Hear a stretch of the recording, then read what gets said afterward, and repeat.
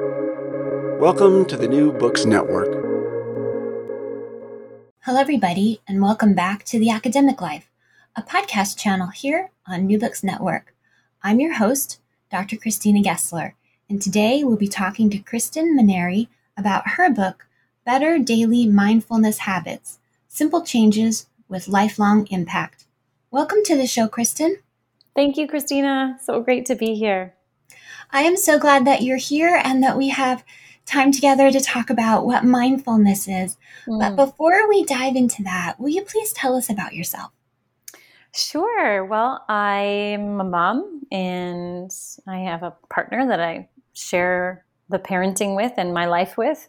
And I really probably best describe myself as a lifelong learner who also likes to teach. I find the study of mindfulness and personal growth and just really our experience as human beings to be absolutely fascinating from every single angle. And so I find what I do is I love to read and learn and absorb and then integrate that into my own life and metabolize it in a way that it can make sense for other people. And so I can kind of bring other people on the ride with me. So I am just obsessed with learning about living well. And by well, I mean like enjoying my life and being the best person I can be and making a contribution and making less messes around me in my relationships and whatnot. So my training though is as a mindfulness teacher, and also I'm certified as a habits coach, and I've done training in life coaching and mindful self-compassion and mindful-based stress release, like really just a deep dive into how we can be better friends with our minds. So yeah, that's about me. This is the Academic Life channel, so one of the things I like to ask guests is about their own experience in going to college or in engaging in learning. How did you get from A to B? I love that. I love that because it gives me a chance to just reflect on that. I think that, again, just as I have gone through life and realizing how much I love to learn, when I look back at the choices that I've made in terms of where I went to school and what I ended up studying, it has been, I don't know if you've ever heard Elizabeth Gilbert talk about the difference between the hummingbird and the jackhammer, but I'm not a jackhammer. Like, I'm not going to take one school of study and just do that as far down as I can possibly go. I want to explore. I want to, like a hummingbird does. It's like they're a little bit over there and then they're a little bit over there. It's not that I don't ever do a deep dive. I did end up getting my degree in communications and English, and then I've gone on to do other schooling. But it's always been, to me, about the love of learning. So I remember back when I did my university degree, I would have like a class in Spanish, and then I had a class in women's studies, and then in media studies. And then I remember I took natural history at one point, and I don't know why I did this, but I took an accounting course. That was a mistake. But yeah, it really, to me, the point of learning is that it's just intrinsically valuable. It doesn't always have to be for something. I learn because I just absolutely love to learn. And I put that in there because I think that those of us who align with that really feel like, oh yeah, I learn because I love learning. Well, we live in a culture where it's supposed to be for something, where someone's going to say to you, well, what are you going to do with that? Like, what are you going to do with that degree or that certification? Or, okay, you're going away to this retreat, but how are you going to make a living out of that? And we have to make a living. Of course, we have to pay our bills. And I think we all need to figure out a thing we can do that produces income. But we could also keep learning just for learning's sake. And so when I look back at my history of learning, it has been that. It has been learning for learning's sake. You mentioned certifications that you've gotten. What led you to mindfulness? When do you remember first being introduced to this idea?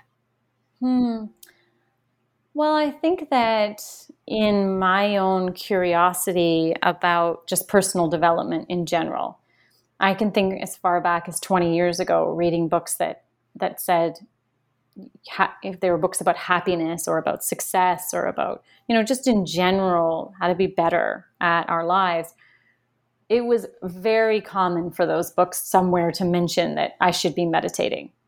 And it was just not something that I could do. I would try to meditate. You can't, Christina, you can't see my air quotes, but I put them around try. I would try to meditate, and it was just like, yeah, I can't do this. My mind's too busy. And so I think that for a lot of people that I know of who set out on a path of personal development or self-help, or however you want to phrase that, at some point someone's going to recommend that you meditate. And until you really start to unpack what it means to meditate, what mindfulness means, then it just feels like another thing that you should be doing that maybe you're not very good at. And the truth is that none of us are good at meditation when we first start to do it, because we think that we're supposed to be making our mind stop thinking. And that's such an impossible feat. And so I think for me, once I started really far down that path and realizing, wow, all roads lead back to mindfulness, my ability to monitor myself, my ability to have insight, to reflect on the living of my life, to get quiet, to get still, all roads lead back to that, no matter what it is that I want to get up to in my life, whether I want to be more successful in my career or have, enjoy my marriage more, or feel like I'm a better parent, or take care of my body or my mind more. It all seems to lead back to this idea that when we bring more awareness and intention and deliberateness to the living of our lives, which is what mindfulness is to me, then that is what has us see the most progression or the most growth. So I think it was an organic evolution for me of realizing, most of what needs to change in my life is inside of my head. My thoughts, my approach, my belief system, things like that. And when that changes, everything on the outside starts to change. So you've mentioned two things that are important to you. One is mindfulness and one is meditation. For listeners who are drawn to this topic and may not be clear about the nuances of the difference between the two, could you just briefly define for us what is mindfulness and what is meditation? Yeah, so meditation is just a tool of mindfulness. And there's a ton of them. In fact, the exciting thing about writing the book, Better Daily Mindfulness Habits, was being able to put down in paper dozens of other things that one could do to become more mindful, aside from meditation. There's actually nothing in this book about meditation in terms of how to do it or a practice of doing it. It's all other mindfulness practices. So when we would approach mindfulness with this idea of this misguided idea that the only way is to meditate, and then we go to meditate and it's hard or clunky or it just doesn't seem to work, then we might assume that either mindfulness is inaccessible to us, or we're just not good at mindfulness, or we're just not wired for mindfulness. But meditation is just a thing we do to practice mindfulness. You sit down in a deliberate way, like I'm going to sit down for these 10 minutes in this specific place, and I'm going to practice not only monitoring my thoughts and noticing my thoughts, but actually steering them. So maybe I'll say, on the in-breath, I'm going to say peace, and on the out-breath, I'm going to say ease or something like that. And of course, I'm only going to be able to do that so many times before I notice, I forgot saying peace and ease, or my breath, I've stopped focusing on my breath. My mind went somewhere else. And it's just a matter of literally picking my mind up and putting it back at the task at hand. No, we're doing this now. We're repeating this mantra, or we're following the breath, or we're counting, or whatever sort of practice that we're using for our meditation. So it's just one way that we practice mindfulness, which is our ability to actually be present for what's happening inside and outside of our lives, inside of our minds and all around us. You mentioned that people can get frustrated and say, I'm just not wired for this. But the premise of the book is that our brains get wired through habits. Can you talk to us about how the habits are what are making the pathways and are making us live a certain way? Yeah, I think it's really, really important that we as human beings recognize that we're not wired for mindfulness, that we're actually wired for automation and for um, to live actually very unconsciously. And the reason for that is that when we when we're mindful, when we're bringing ourselves very intentionally and deliberately into the present, it takes a lot of effort to pay attention and to, imagine washing the dishes and being very attentive to the smell of the soap and the feel of the water of our hands and the sound of the suds or the water. Like, it takes a lot of our resources to bring that much attention to whatever it is that we're doing. And so our mind, which is all our bodies, which is always trying to divvy up resources where it is best needed, automates much of our behavior, because then we don't need as much energy and attention and intention in order to do that behavior. So I put that in there because I think we think there's something wrong with us when we go to meditate and we struggle with that. But that is universal. What our mind likes to do is wander. What it likes to do is to put things into sort of automation mode so that we don't have to pay so close attention. A perfect example of that is driving. When we move to a new place and we go to the grocery store, we pay very close attention on the way to the grocery store how we get there. We're very aware of our surroundings, and our mind is almost mapping our environment so that it can automate that route for us. And then, a couple of weeks later, we can arrive at the grocery store and think, oh my gosh, I wasn't even aware. And that's because your automated mind took over. It did what it's supposed to do, moving resources around, no longer needing them for that drive because you have now mapped it and your mind knows where it's going, so that it can move those resources to something else. And so I think for us to notice that is a very natural, biological, physiological function that is universal. Everyone feels like that. And when it's important for me to teach that and for people to really grasp that, because then they understand, oh, well, that's why my mind wanders. That's why I forget to be mindful. That's why I kind of lose myself in my life.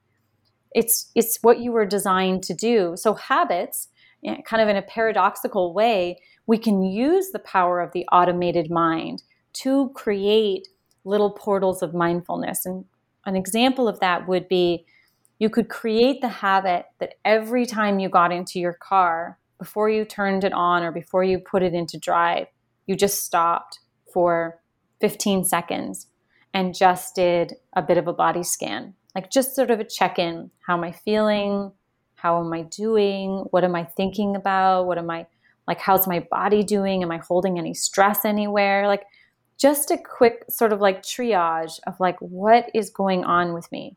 So I'm already getting into the car and very automatically turning the key and putting it into drive. What I do is I adhere a new habit on top of that I automate, that has me just automatically stop and take a 30-second pause before I start driving. And in that, I find a little doorway to mindfulness, a moment that I can actually come back to the living of my life with some awareness and with some consciousness. And that's the underpinning of the book. You say in the introduction, you can leverage the power of the automated mind to create habits and rituals that flood your life with presence, compassion, and insight. And you also say the automated mind will always switch back on. However, you can integrate the science of habits with daily mindfulness. And that was an example that you just illustrated with. You can sit for a few seconds and get grounded in yourself before you start driving your car. And the entire book takes us through how we can put habits of mindfulness throughout our day. And really, as you said, choose the ones that work for us. Not everybody is going to want to sit still and meditate, but we can be mindful in a variety of ways throughout our day and start to build those as our ingrained habits. Mm-hmm. Yeah. And I think, honestly, meditation should be like way later. But unfortunately, it's kind of like what's served up is like, oh, you want more mindfulness? Then you should be meditating. But the truth is, like, if you were to spend the next couple of months just cultivating the habit of creating some mindful pauses in very specific times in your life and adhering them to things that you're already doing on a regular basis, like starting your car or feeding your cat or making your morning coffee or going to the bathroom. Like, we already do a lot of things over and over and over and over again. If we were to do an inventory or an audit of our lives, we can see that actually much of our lives is steeped in habit. We do the same things over and over, often in the same place and in the same way and at the same time over and over. So the concept of the book is like, okay, so I'm already doing that. I already can count on the fact that around 9 o'clock every night, I'm going to be brushing my teeth. Well, what if I used that as an opportunity to have a mindful moment? Rather than wandering around and like doing a pickup and getting my clothes ready for the next day and I don't know, just sort of busying around. What if I just sat for that 2 minutes and brushed my teeth and actually like had a mindful moment with myself? So we can see that I don't have to start a brand new routine of meditation. In fact, I may be so unfamiliar with stillness and so unacquainted with my inner world that would even be very jarring to just try to sit for 5 or 10 or God knows 20, 30 minutes, which some people attempt. Why not start with these little, a minute here, 30 seconds there, 2 minutes here? And then maybe after a few months say, you know what, I really like that. Like, I really like this. I'm getting familiar. I'm getting comfortable with being with myself and having these little moments of stillness. Maybe I'll sit down and do like a 5-minute guided meditation, or I'll listen to some nice spa music for 5 minutes and see how that goes. But it's not normally like that. I think people try to jump into the deep end of the pool first without either knowing how to swim or even feeling whether it is that they like to swim. So I think it's important to take some baby steps, and these little teeny habits that I've integrated into the book are a really great way to do that. And as we try to figure out how we can be mindful, you let us know things that are getting in the way of that we have some bad habits. And so you give us tips for what to do to work on our bad habits. But you also ask us to be attentive to things that we're doing that are the opposite of mindfulness, like multitasking, not monitoring our tech use, not having rituals that end our day, not having clear markers of transition. Perhaps we want to put reminders in our phone to say, hey, take a 5-minute pause at this time during the day. And we're also not being mindful of our own breathing, that the way we breathe can actually be triggering some of the anxiety systems in the brain to say, oh no, you're in a dangerous spot. And if we get into a deeper, longer breath, we can tell the brain and the body that no, we're okay. We're in a place of safety. Can you talk about some of these ways that we're living unconsciously in a bad habit? And if we can shift those, we can start to have some of the building blocks of mindfulness going on in our day. Yeah, I remember in my mindfulness training a couple of years ago, learning about kind of the seesaw effect of our parasympathetic and our sympathetic nervous system, and that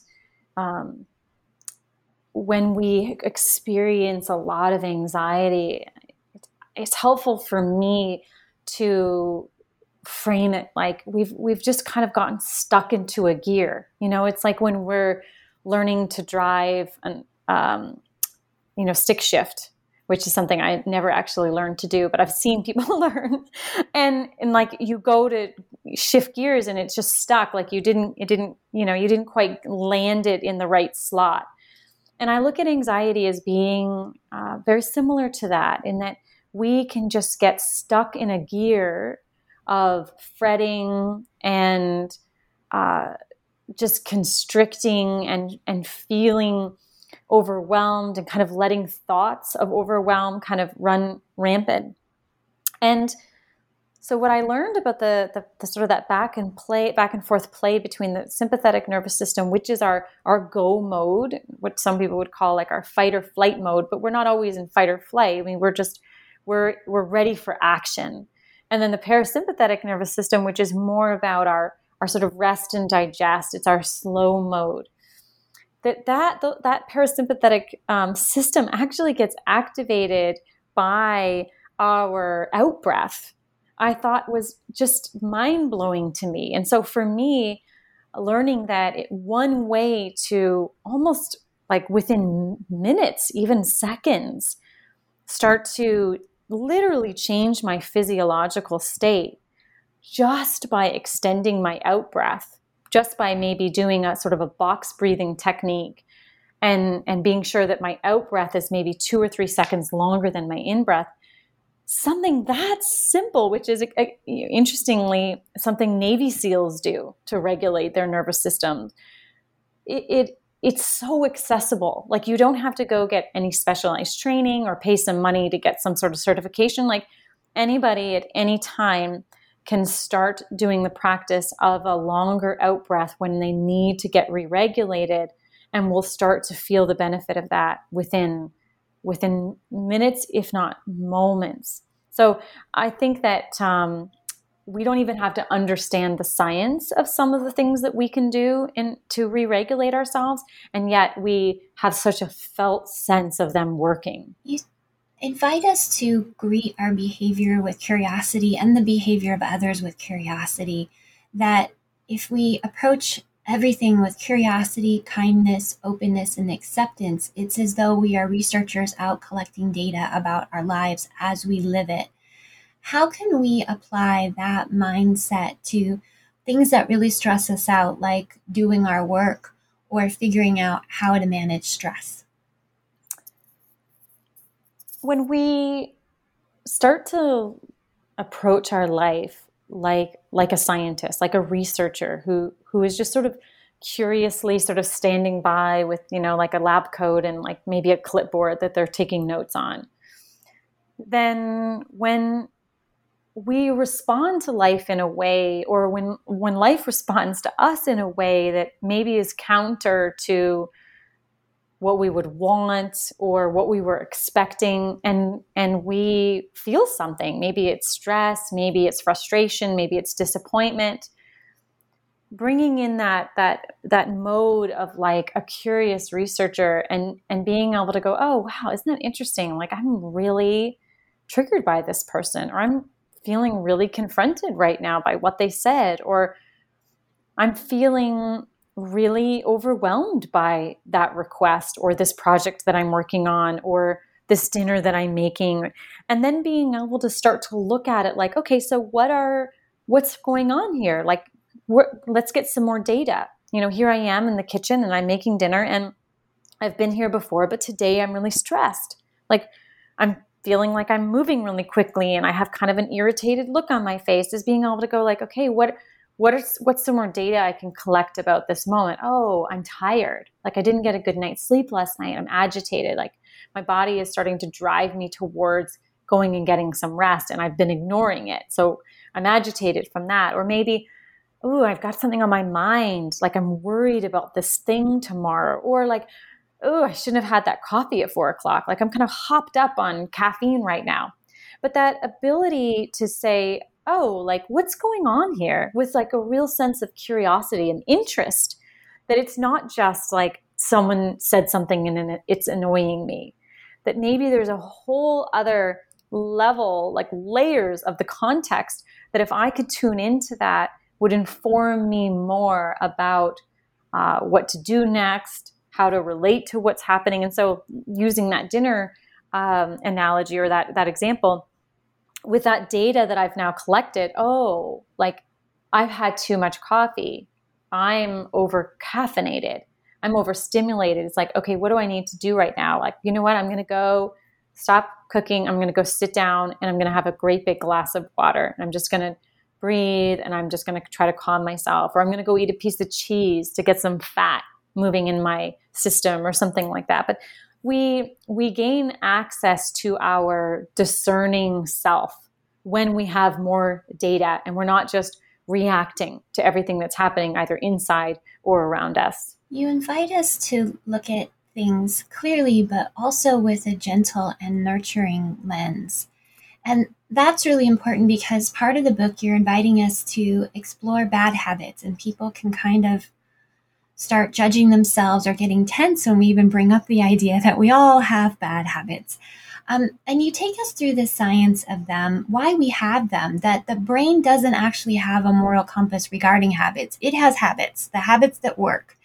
And it doesn't judge them as good or bad. In fact, a bad habit may give us a positive reward in that it alleviates boredom or stress, and that activates the reward system. So when you're talking to us in the book about how we handle bad habits mindfully, can you also talk to us about what you found about willpower as a fickle friend? Yeah, so I had done a training with BJ Fogg, who wrote Tiny Habits at the beginning of last year, and did his habit certification. And he's the author of Tiny Habits, but he's also a behavioral science researcher at Stanford University, and he's worked with tens of thousands of different people about habits. And what he concluded is that when we try to change our behavior using willpower, we're going to run into some issues because willpower is finite. It's based on how much energy we have, because willpower takes energy. We're literally using our will to cultivate a power to either get us to do something or to not do something. And so approaching behavior change from the standpoint of eliminating the need for willpower, like, people would look at my life and say, wow, how do you get up so early? How do you have your morning routine the way that it is? How do you, exercise as much as you do, yada, yada, yada. They might look at that, on paper and say, wow, she must have a lot of willpower or self-discipline. But the truth is, I'm not a very self-disciplined person. If you were to put a little bowl of jubes next to me on my desk, and I knew that I shouldn't eat those, but they were right there, I would eat them, even if my mind was saying, don't eat them. And so what I've learned to do is to organize my life in a way so that I don't really need to use all that much willpower. In fact, my goal is to try to integrate behaviors that require no willpower. Because here's the trouble with willpower. If you're tired, if you're busy, if you forget, if you just haven't resourced yourself, like maybe you're hungry, if something better comes along, like all sorts of curveballs are going to throw our way that will get us, that will make it difficult for us to do what it is that we want to do. When we can use the power of habits and really start to look like a researcher with compassion, that say, hey, I'm not a lazy person. I just haven't figured out the right way to integrate regular movement into my day, or going for a walk after dinner, or whatever it is. When we say, you know what, I can't count on willpower because it's going to come and go. What else can I do to start to integrate a behavior in my life? Well, then all kinds of things open up. I can use habit, I can use ritual, I can time block it, I can create accountability. That's something that many people do. They realize, oh, I'm never going to go for a walk by myself. I'll always find a reason not to go. But if I make a date with my neighbor 4 doors down and say, hey, I'll meet you on the corner every night at 7 and we'll do a walk around the block. Well, guess what? Now all of a sudden I go. Well, there's you not using willpower. You use something else. You use companionship or accountability or, a social pact in order to get the job done. So I think that realizing that our attempts to build behaviors based on willpower are likely going to fall short, and we're going to make that mean that there's something bad about ourselves, but there's just not. It's just you used the wrong technique in order to build that behavior. And there's so many more out there when we take willpower off the table. And you tell us in the book that good habits are the opposite of the fickle friend of willpower, because when the good habits create results, we show ourselves that we can trust ourselves, we can rely on ourselves, and that builds self-confidence. Mm-hmm. Yeah, I think one of the reasons why I fell in love with BJ Fogg's approach is that it's rooted in this idea that if we constantly try to onboard new behavior, things that we think that we should be doing, and we constantly fall short because we were trying to build this new behavior based on willpower or based on self-motivation, we're going to start to have a sort of a characterization of ourselves that we can't be relied upon, that we're lazy or, flaky or like whatever it is. We're going to start to make up a description of ourselves to ourselves that we can't follow through, that we cannot be relied on. And yet all it takes is starting with tiny habits, just small little changes that we integrate slowly, we build on slowly, we plant carefully, and we can start to rewire that characterization. We can say, hey, wow, look at that. I did get up 5 days in a row, 2 minutes earlier than I usually do, or I did remember to take my vitamins. It was just a matter of putting them in a different place so I remembered to take them, or scheduling that thing at a better time so that it actually worked in my life. These little wins, these little successes start to have us reframe how we see ourselves, and then that's when the momentum comes in. James Clear, who wrote Atomic Habits, says that real change happens at the level of identity. When we start to see ourselves as someone who eats well, someone who is fit, or who finishes their work every day, like whatever it is, when we start to see, oh, I am this character, I am this identity of someone who, fill in the blank, then it has that ripple effect of bringing in all kinds of behavior. Then we say no to things that don't align with that identity, and we start to say yes to things that do align with that identity, and that creates even more momentum. And you give us tools throughout the book to sort of make that shift in how we see ourselves by reminding us again and again to be gentle, to take small steps, to not try to make an enormous change. And you also tell us early on that mindfulness is a flashlight that illuminates your experience. And once we start to see it that way, you let us know that it's a portal through which you reconnect with yourself and see who you truly are underneath all the societal conditioning. And I think that idea of getting to know ourselves outside of the societal conditioning really frees us from those negative labels, but also gives us permission to try new changes. Mm-hmm. Yeah, we're always a work in progress. And I know we hear that probably so many times that we stop really hearing what that expression is saying. And that is that we are always creating ourselves. Like we are a influx at all times. We are learning and changing, and our brain through neuroplasticity is constantly learning and rewiring itself. And when we start to see that, like, I'm not a fixed thing, I'm not this finished product that like I should be this way all the time. And we start to see like, oh yeah, I'm supposed to be changing and adapting and tweaking and pivoting and learning, that's actually at a physiological level, like how my brain is designed. I feel like that just brings more space and grace to our lives. There's that great book by Carol Dweck called Mindset. He talked about the difference between growth mindset and fixed mindset. Fixed mindset might say, I'm not flexible. Like that's just someone who's decided like, I can't do yoga or Pilates, like, or whatever. I'm just not a flexible person. Whereas someone with a growth mindset would say, I'm not flexible yet.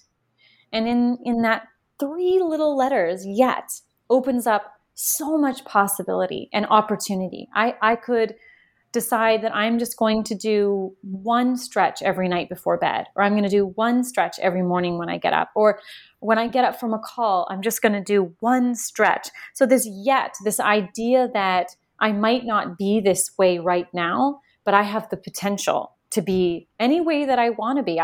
There's possibility, there's opportunity, but having a fixed mindset cuts us off from even seeing what's possible. And that brings us to early in the book when you say for a mindfulness mindset, we're going to need three things. One is intention, one is attention, and one is attitude. And this growth mindset, this idea that we are a work in progress, is part of incorporating intention, attention, and attitude.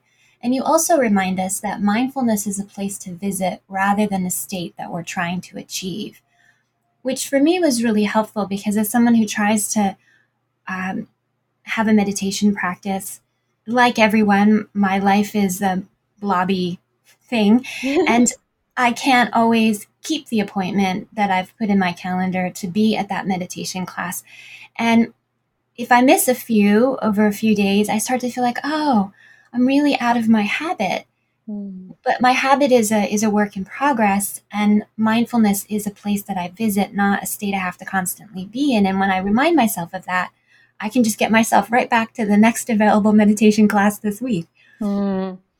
Yeah, there's a real paradox when we start to develop ourselves, especially if we have an aim to bring more compassion and acceptance and just grace to ourselves. And that is that when we go to do something, whether it's starting a yoga practice or a meditation practice or just a walk around the block practice, we sort of latch on to the idea that there's only one success, and that is if I do it all the time, never miss it. And I remember just a few years ago listening to Elizabeth Gilbert. She was getting interviewed by Oprah Winfrey, and Oprah asked her after her Eat, Pray, Love book, do you still meditate every day? And I always just loved her response. She said no. And the reason why is because she realized that it became another thing that she was sort of self-flagellating herself for, like another thing that she wasn't doing right or enough or, well. And she just thought, that doesn't work for me. Like this mindfulness is supposed to be about cultivating a more higher version of myself, one that doesn't judge myself and criticize myself. And now I'm adding a lot more to it. She didn't actually say all that, but what I took from it is we have to be careful when we're starting our practices and our habits. And in your case, going to a mindfulness class or a meditation class, is that we don't make it another thing that we're kind of hustling about. It's another thing, another obligation. We've got to bring this sort of spirit or this attitude of just grace and self-love and acceptance, so that it doesn't become something else that we're like, oh, something else that I don't do well enough or good enough. And I think that's really important. Self-improvement can feel like perfectionism and self-criticism and self-judgment if we don't add that self-love piece, that sort of higher wisdom that says, yeah, I matter. And today I'm making a different choice. I'm not going to do that. Maybe I'll do something instead. I'll do some box breathing when I get home or whatever it is. Or maybe I'm just going to skip it today, and that's okay too. It's like having an attitude of like good enough is good enough, and knowing that comes from a really deep place of self-love. And you say in the book that mindfulness really encourages us to create white space, to create gaps, to create time to pause. So if we do miss something on our list that we feel is making us more mindful or making us healthier, actually, if we're using that time to pause or to do nothing or to breathe or to have white space, we're actually meeting our goal of trying to be a more mindful person, and we're being kinder to our mind. Yeah. It really, we don't, in our busy lives, we don't necessarily have an infrastructure that sets us up for success in terms of the mindfulness, an aim to be more mindful. We have our meetings back to back to back, right? Like they're edged right up against each other. Or we see, oh, I got 15 minutes extra between the time where I've got to drop this kid off and pick up this kid. Maybe I'll run into the grocery store. And so if we're not careful, our goal of like a successful day is that I got X amount done. It's all about this doing. But if we were to reframe that or just sort of change our perspective a little bit and see that when I create little gaps between things, meetings that aren't right on top of each other, lunch that I'm going to eat in the car on my way to my next thing, when I can create spaces of just, white space of just nothing, which is, like kind of unheard of these days. Like, what do you mean you have nothing to do for the next 15 minutes? We actually have that portal that we talked about. Like, it's like, oh, now I have this homecoming. Like, I can actually come back to myself.